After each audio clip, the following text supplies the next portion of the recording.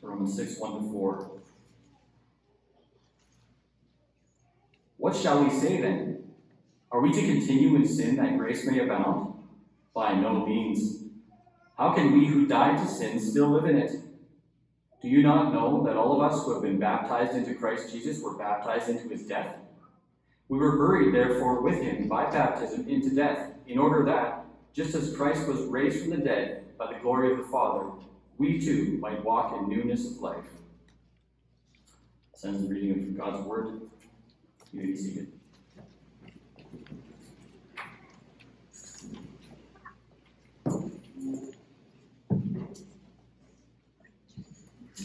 Let's pray together. God, we thank you for this morning. We thank you for this Lord's Day as we come together to celebrate the resurrection of Christ and the hope that we have in him. Lord, now as your word is preached, we pray that you would move through us to do what only you can. Open up ears, eyes, hearts, and minds. May we receive your word as it truly is. Lord, we pray that you would remove distractions. May it be your word that accomplishes the purpose for which you sent it. And may you be glorified in us now and always. We pray in Jesus' name. Amen. So we continue again in our summer mini-series as we've been looking at the mission of God in the world. And we began last week to look at how the church fits into God's plan to redeem his fallen creation. If you missed last week's sermon, I'd encourage you to find this on our YouTube channel or our church website. We pick up this morning looking further into how the church is to function. And specifically this morning, we look at one of the ordinances that Christ gave to the church, that being baptism. So we will aim to answer a number of questions. Firstly, what is baptism? Why do we do it? How do we do it? How does baptism relate to church membership? Who should receive baptism? And how do we know when someone is ready to be baptized? Now, as we typically seek to do here at Grace Covenant Church, we will try to address these questions by working through passages in the Bible. Now, you may have noticed we strive to do this, that even when we are doing what we call a topical sermon, we will still seek to address these topics by working through a passage of Scripture. So if it seems like we're going off from our original topic of baptism, it is because we are seeking to do justice to the text that we're looking at. So firstly, in Romans 6, Paul is not actually addressing the question of baptism. He is not directly teaching on baptism. He doesn't stop and say, okay, now we're going to talk about baptism, but rather, he refers to baptism in order to strengthen the point that he is making, and in the process, he makes a number of arguments which shed for us a great deal of light on what baptism is and how it is to function. So let's turn to Romans 6 and dig into the text together. Romans chapter 6, verse 1, Paul says, "What shall we say then? Are we to continue in sin that grace may abound?" Now, one thing we need to remember when reading Scripture is that the chapter and verse divisions were not in the original text. Right? So as Paul was writing Romans, he didn't stop and say, okay, now chapter 6, here we go. And so while these chapter and verse divisions can be helpful, I'm glad they're here, they can also be misleading. We can sometimes assume that a chapter or paragraph break marks the end of a thought, when this is frequently not the case. And that's what we have here in Romans chapter 6. Paul begins, quote unquote, this chapter by saying, "What shall we say then?" What shall we say about what? Well, Paul here is anticipating an objection based on what he has just said in Romans chapter 5, and he preemptively answers that objection, something he does often in Romans. Now, in order to get what he's responding to in chapter 6, we need to back up and look a little bit at Romans 5, which concludes with a contrast between Adam and Christ, who is the second Adam. Christ has caused grace to reign in righteousness, leading to eternal life. Romans 6 verse 1 points out, Paul is anticipating a possible faulty conclusion that someone may arrive at from his last point, and he seeks to deal with it before someone would even have the chance to go there. So he starts off, "What shall we say then? Are we to continue in sin that grace may abound?" By no means. Now, based on what he has just argued about the grace of Christ abounding through the work of Christ, the second Adam, Paul anticipates that some people might take this to mean, well, hey, if God's response to my sin is to give grace, well, then the more that I sin, then the more grace will abound. And God is glorified as his grace abounds. Glory to God, bring on the sin. Paul shuts that down in the strongest possible terms. No way, by no means, me genoito, may it never be. Now this idea that we can simply sin and get away with it, to sin with impunity, is called, big word here for you, antinomianism. Antinomianism. The Greek word for law is nomos. And so if somebody is antinomian, anti-nomos, they are anti-law. Just lawlessness. These are people who would treat God's grace as if it were a license to sin. They would see repentance as an optional thing. People who want Jesus as Savior, but not as Lord. So to put this in very simple language for the kids, you could understand it this way. So some people say that because God forgives us when we do bad things, and because God is glorified when he forgives us, we should just keep on doing bad things, and God will keep forgiving us and being more glorified, right? Well, what does the Bible say to that idea? Look with me in verse 2, Romans chapter 6. By no means. Paul says, no way, not a chance. How can we who died to sin still live in it?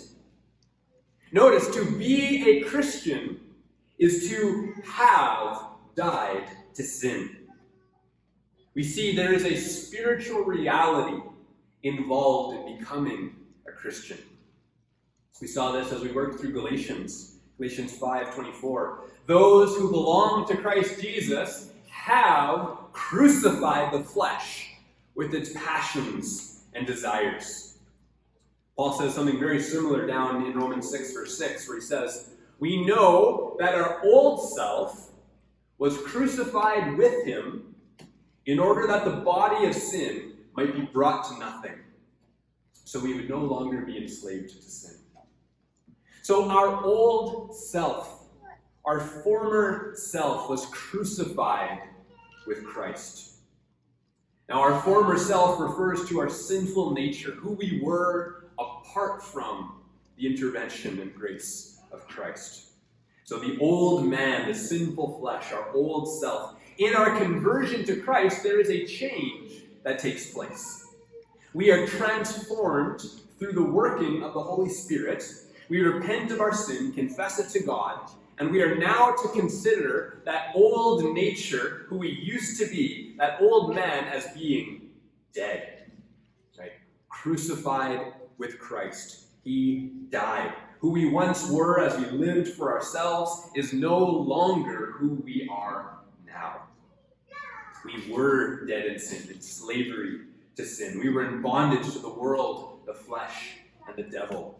But in our conversion, that old man has been put to death. He has died. We received new hearts. We have been born again. We have been indwelt by the Holy Spirit.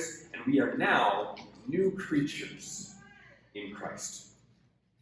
2 Corinthians 5, verse 17 says, therefore, if anyone is in Christ, he is a new creation. The old has passed away. Behold, the new has come. So for the Christian, the moral instruction is always this: be who you truly are. To live in sin is utterly inconsistent with the new identity that we have through our union with Christ. Our old self has been crucified with Christ. So notice, definitional to being a Christian is dying to sin. having the old nature crucified with Christ. And all true believers have had this reality take place. Now, I don't want to give the wrong idea. We need to mention here that this does not mean that true Christians become sinless at the moment of their conversion. Right? So I don't want to give the wrong idea. If you are a Christian and you find that you are still struggling with sin, that does not mean you are unsaved. The fact is, in this life, we will never be totally perfected, unfortunately. As our confession says, sanctification, that is, growing in holiness, sanctification extends through the whole person, though it is never completed in this life. Some corruption remains in every part. From this arises a continual and irreconcilable war with the desires of the flesh against the desires of the Spirit, and the Spirit against the flesh. In this war, the remaining corruption may greatly prevail for a time, yet through the continual supply of strength from the sanctifying Spirit of Christ, the regenerate part overcomes. Close quote. The life of a Christian, again, as we saw in Galatians, is a life of war. Our sinful nature is against the desires of the Spirit. Our sinful nature continues to war against the Spirit within us.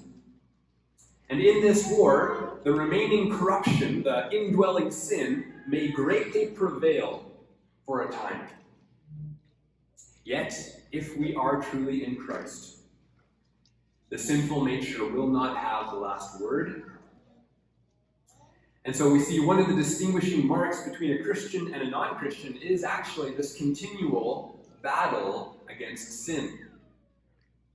Even if our sinful nature greatly prevails for a time, we never completely surrender to our sin.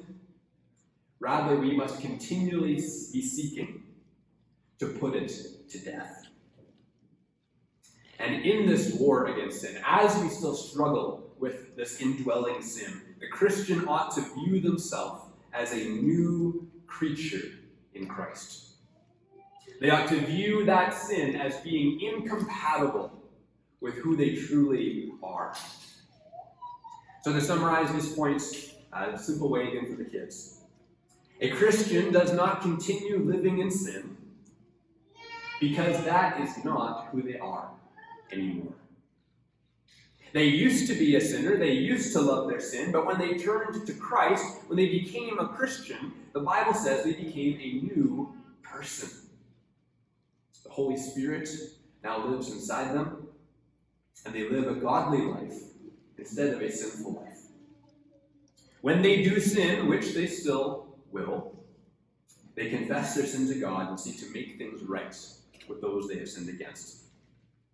So Paul's answer to the question he raised in verse 1 is, no, we cannot continue to sin that grace may abound, because through our conversion we were transformed. When we became Christians, we died to sin. That was the spiritual reality. We have been crucified with Christ. There is no sin left allowed to call the shots within us. That is not our identity anymore. To be a Christian is to be dead to sin and alive to God in Christ Jesus. That's his answer, and he asks this rhetorical question. How can we who died to sin still live in it? The implied answer is we can't. Paul continues to build his case here in verse 3. Do you not know that all of us who have been baptized into Christ Jesus were baptized into his death? We were buried, therefore, with him by baptism into death, in order that just as Christ was raised from the dead by the glory of the Father, we too might walk in newness of life. And so now we come to our verses on baptism here. Notice Paul is using baptism as part of his argument against antinomianism. Now remember the view that we can sin all that we want because of God's grace. So as he argues against this position, he gives us some very significant insights into what baptism is and how it ought to function. So notice firstly from the text, Christian baptism is a baptism into the death of Christ. Paul asks the question, do you not know that all of us who have been baptized, that all who have been baptized into Christ Jesus were baptized into his death? He says this is the reality. And first off, we need to note the assumption that Paul makes here. Paul is writing to the church in Rome, and here is arguing against antinomianism. And notice that Paul here simply assumes that all the people to whom he is writing have been baptized. If it were the regular practice of churches to be full of unbaptized Christians, his argument loses a lot of its strength. But he writes to the church and draws application from the fact that the people he is addressing have been baptized. And so we see from Scripture that this is simply a matter of Christian obedience. If you are a Christian, if you are a believer, the Bible simply assumes that you will have been baptized. Do you not know that all of us who have been baptized into Christ were baptized into his death? We were buried, therefore, with him by baptism into death, in order that just as Christ was raised from the dead by the glory of the Father, we too might walk in newness of life. So firstly, baptism in this text is being joined to Christ and united with him in his death. It is a sign and a seal or confirmation of the reality that has already occurred inwardly. That is, we know in our union with Christ through faith, our sinful nature has been crucified and buried with Christ. And so that internal reality is now being put on display through baptism. To put that in simpler terms, baptism gives us a visible picture of what God has done and is doing inside of us. We see as well, baptism is an identification with Christ's death and resurrection, the outward display of an inward reality. Every Christian, if you are truly a Christian, has been united to Christ by faith. Through our union with Christ, his death becomes our death. We are counted as having died and paid the penalty that was due to us for our sin. And just as Christ was raised from the dead by the glory of the Father, all true believers are raised to spiritual life by the power of the Holy Spirit. The Bible, we see many places, describes conversion as a coming to life from the dead. Ephesians 2, though we are by nature dead in transgression and sin, God, being rich in mercy, because of the great love with which he loved us, even when we were dead in our trespasses, made us alive together with Christ. By grace you have been saved. And raised us up with him and seated us in the heavenly places in Christ Jesus. So if you are a true Christian, this is true of you. This has happened to you. Your decision to trust in Christ was something that you did because God had already been at work in your heart. God removed your heart of stone, granted you a heart of flesh. You were dead in your transgressions and sins, and Scripture says God made you alive. And so this is what is pictured in baptism. It is a powerful image of death and resurrection. I think this gives us the answer to our next question. Who should get baptized? Well, the answer, Christians. The people who should receive this sign are the people who have experienced the reality that the sign is pointing to. So if baptism is a sign of dying and rising with Christ, we should give that sign to the people who have died to sin and been raised with Christ. And so one of the things that this means is that we will not give the ordinances to non-Christians. We see in Scripture, the Lord's Supper is described as participation in Christ's body and blood. People who are living in rebellion to Christ, people who hate Christ, are not participants of his body and blood, and should therefore not receive the sign that says that they are. In the same way, we do not baptize unbelievers because baptism is a sign of being united to Christ in his death and resurrection. And so as far as we are able, we do not give the sign to those that have not been united to Christ. Now this raises an interesting question, particularly as it relates to our Paedo-Baptist brethren. So turn with me to Colossians chapter 2, verse 11.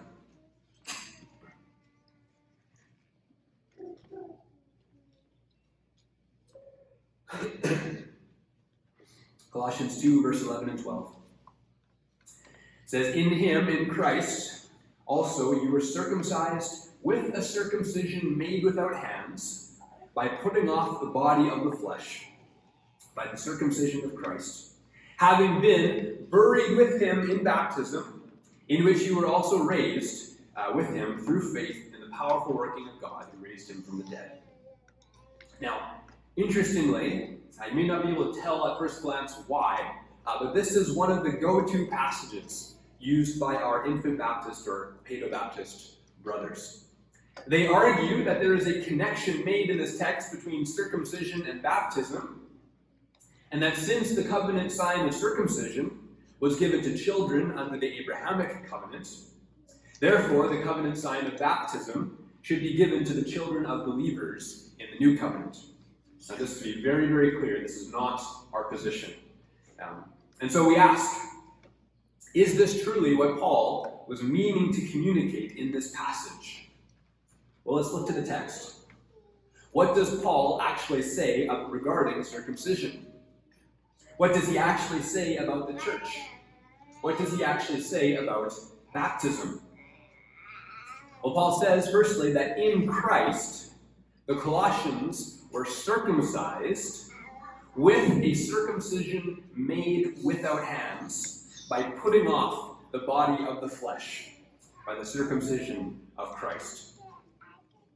Now, we know that circumcision in the Old Covenant was always made with hands. It was a physical act done in the body. And it was, in fact, done to all of the descendants of Abraham as infants. What we need to understand is one of the major differences between the Old Covenant and the New Covenant is that the Old Covenant was a mixed covenant, while the New Covenant is not. Now, what does that mean, a mixed covenant? Well, this means that there were many people who appropriately received the sign of circumcision and who were true members in good standing within the Abrahamic and Mosaic covenants, but who nonetheless were never truly saved. Right? They were never truly regenerate. Right? They could keep the law externally. Right? They could pay lip service to God. They could avoid murdering people and committing adultery and all that. They could observe the rituals and the ordinances, bringing the sacrifices at the appointed times. Nonetheless, they did not love God with their hearts. And so their law-keeping was merely external. As God says to them, "This people honors me with their lips, but their hearts are far from me." And so one of the continual refrains that we hear from the prophets is for the people of Israel not only to have their flesh circumcised, their bodies circumcised, but also for them to circumcise their hearts. And this is actually one of the promises of the new covenant recorded for us in Jeremiah 31. You can turn with me there, Jeremiah 31, beginning in verse 31.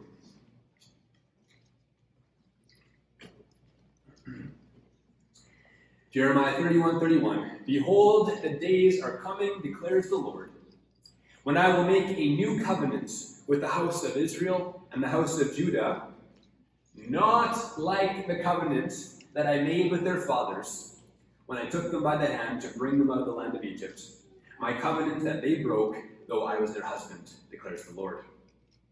For this is the covenant that I will make with the house of Israel after those days, declares the Lord.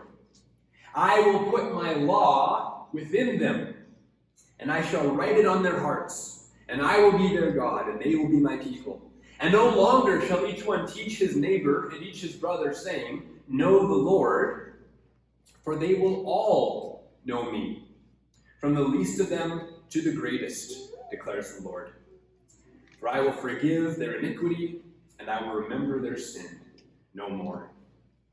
So notice here, the new covenant will not be like the old one. There will be some key differences between them. In verse 33, we see one of these differences. Notice God says this, I will put my law within them. I will write it on their hearts. Right? Rather than simply having God's law inscribed on tablets of stone, in the new covenant, God says the law is going to go onto the heart of every new covenant member.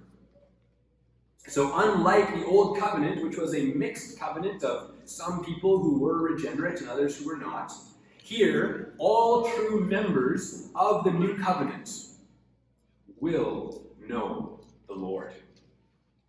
So this is one of the key points at which we differ from the covenant theology of our Paedo-Baptist brethren.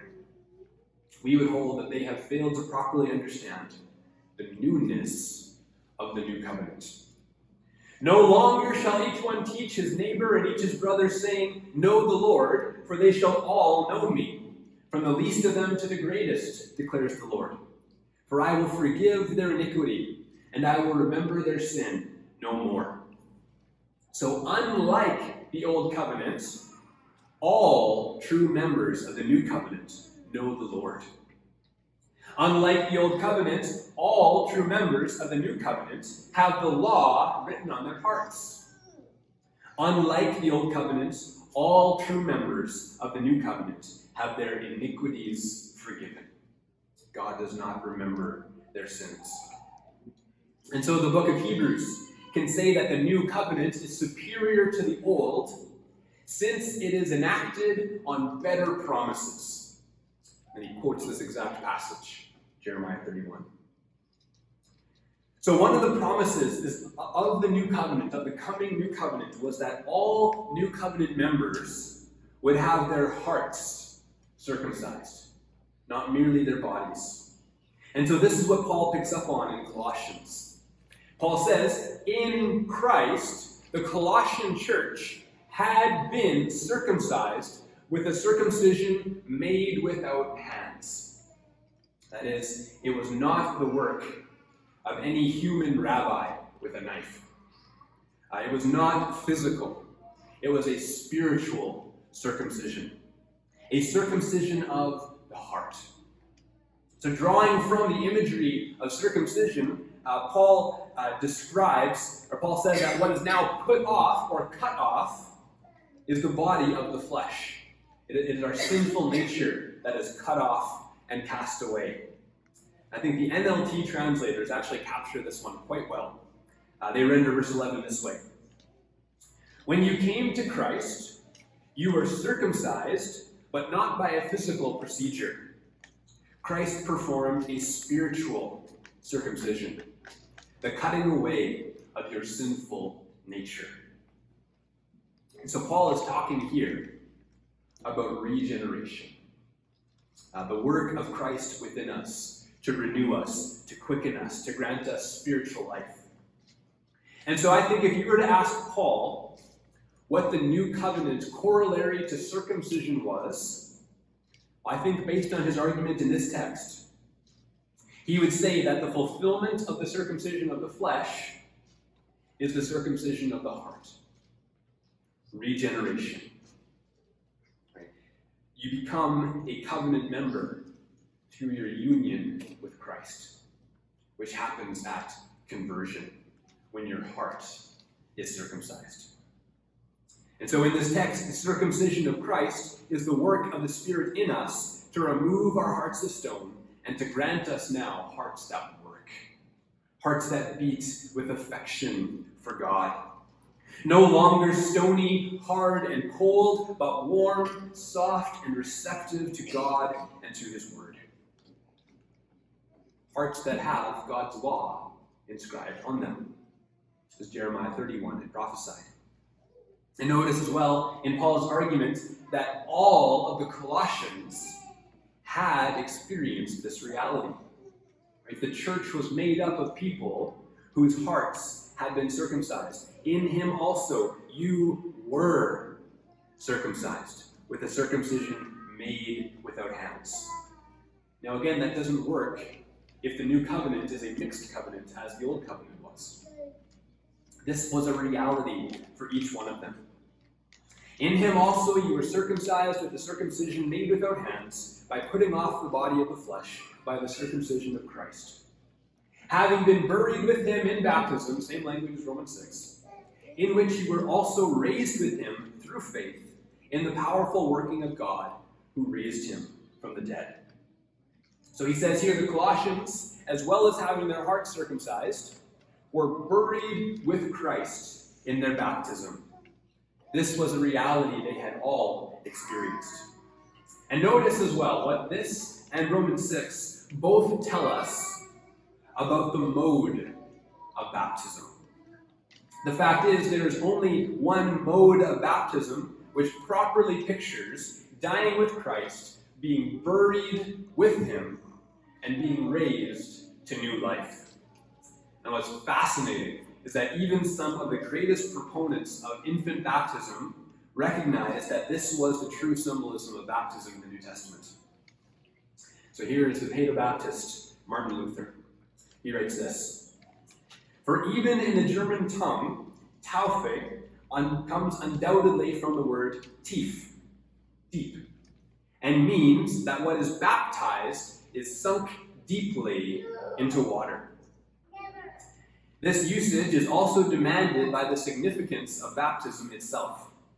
For baptism, as we shall hear, signifies that the old man and the sinful birth of flesh and blood are to be wholly drowned by the grace of God.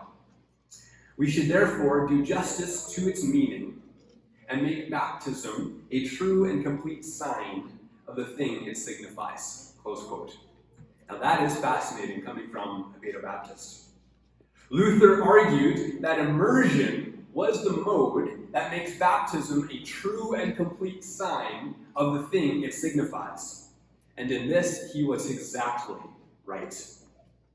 We are buried under the water, baptized, immersed into the death of Christ. And just as Christ was raised from the dead, we too, we don't leave the people under the water, but we are raised up out of the water, raised to walk in new life. So you notice, sprinkling doesn't capture this. Pouring doesn't capture this. Only immersion, as Luther puts it, does justice to the meaning of the word baptism and is a true and complete sign of being buried with Christ and raised to walk in newness of life. Now, just a quick side point here. While this will be the practice we always will observe, those who have been sprinkled or poured upon confession of faith in other true churches, we will not require you to be re-baptized to join as members. Just to put that, put your minds at ease on that one. So yes, baptism itself means to be immersed or to dip, to plunge under the water. All right, one more point for us to grasp from this text in Colossians. Notice verse 12. It says, "Having been buried with him in baptism, in which you were also raised with him through faith in the powerful working of God." Notice the place of faith in this text. In a passage quite similar to Romans 6, Paul references baptism in passing here, again to discuss the transformation of the Colossians which they experienced through the working of Christ as he circumcised their hearts, brought them to faith in him, which was then as well pictured in their baptism as they were buried with Christ in baptism and raised through faith. Raised through faith. And so understanding what baptism is and what it signifies provides us with clarity regarding the question of who should be baptized. Well, here's our confession. Baptism is an ordinance of the New Testament ordained by Jesus Christ. To those baptized, it is a sign of their fellowship with him in his death and resurrection, of their being grafted into him, of remission of sins, and of submitting themselves to God through Jesus Christ to live and walk in newness of life. So who should be baptized? Those who have experienced the underlying realities that baptism puts on display. In a word, Christians. Christians. Now, how can we know if someone is truly a Christian or not? And at this point, we have to admit our own limitations. We have no ability to look into the heart, and so we are left to judge by the only criteria that God has given us. Right? By looking at someone, I can't know if you are regenerate. I can't know if the Holy Spirit has indwelt you. But what I can do is ask if you have turned away from sin and have trusted in Christ alone for salvation. If your answer is yes, then barring any clear evidence to the contrary, since we cannot look into hearts, we must accept the profession of faith. Begin treating that person like a brother or sister in Christ. Right? Unless he gives evidence to the contrary by abandoning Christ or embracing a life of unrepentant sin, we have no reason whatsoever to doubt the sincerity of their profession.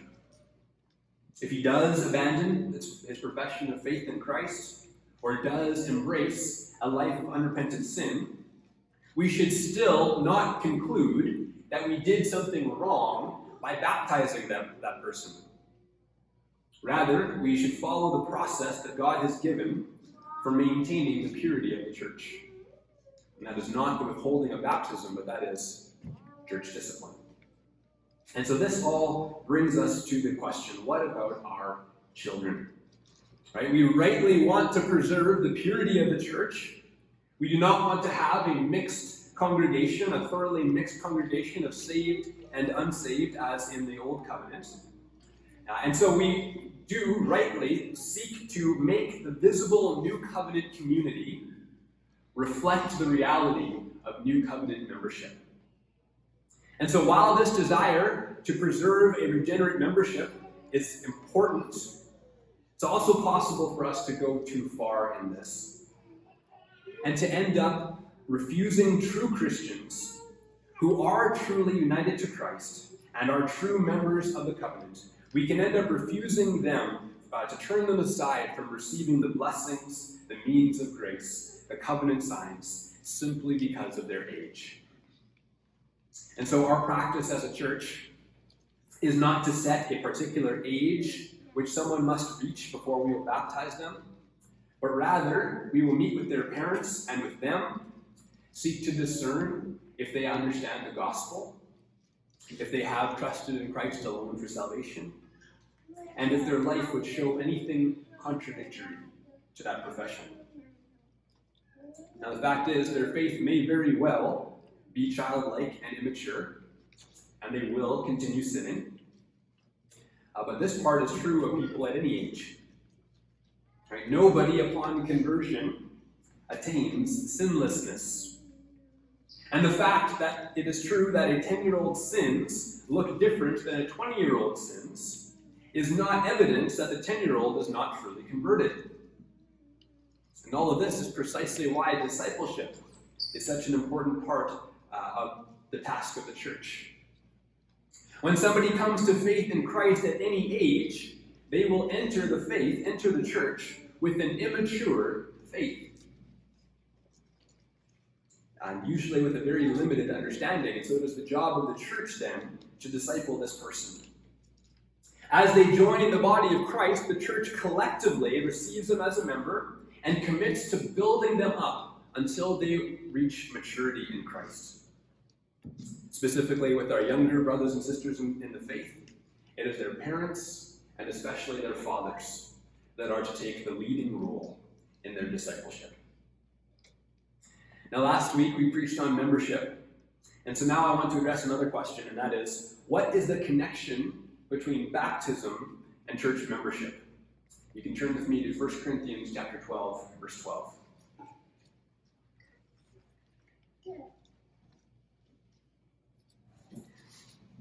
First Corinthians chapter 12, verse 12. For just as the body is one, and has many members, and all the members of the body, though many, are one body, so it is with Christ. For in one Spirit we were all baptized into one body, Jews or Greeks, slaves or free, and all were made to drink of one Spirit. So notice what this text says here. Those who are baptized into the body of Christ.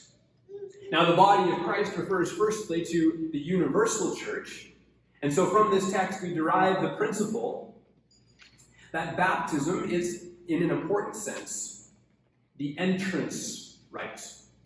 It is the ritual that marks off your being joined to the body of Christ, baptized into the body.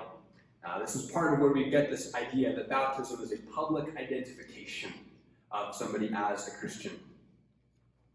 That's interesting. I've heard stories from missionaries in Muslim countries, and often this is the sticking point.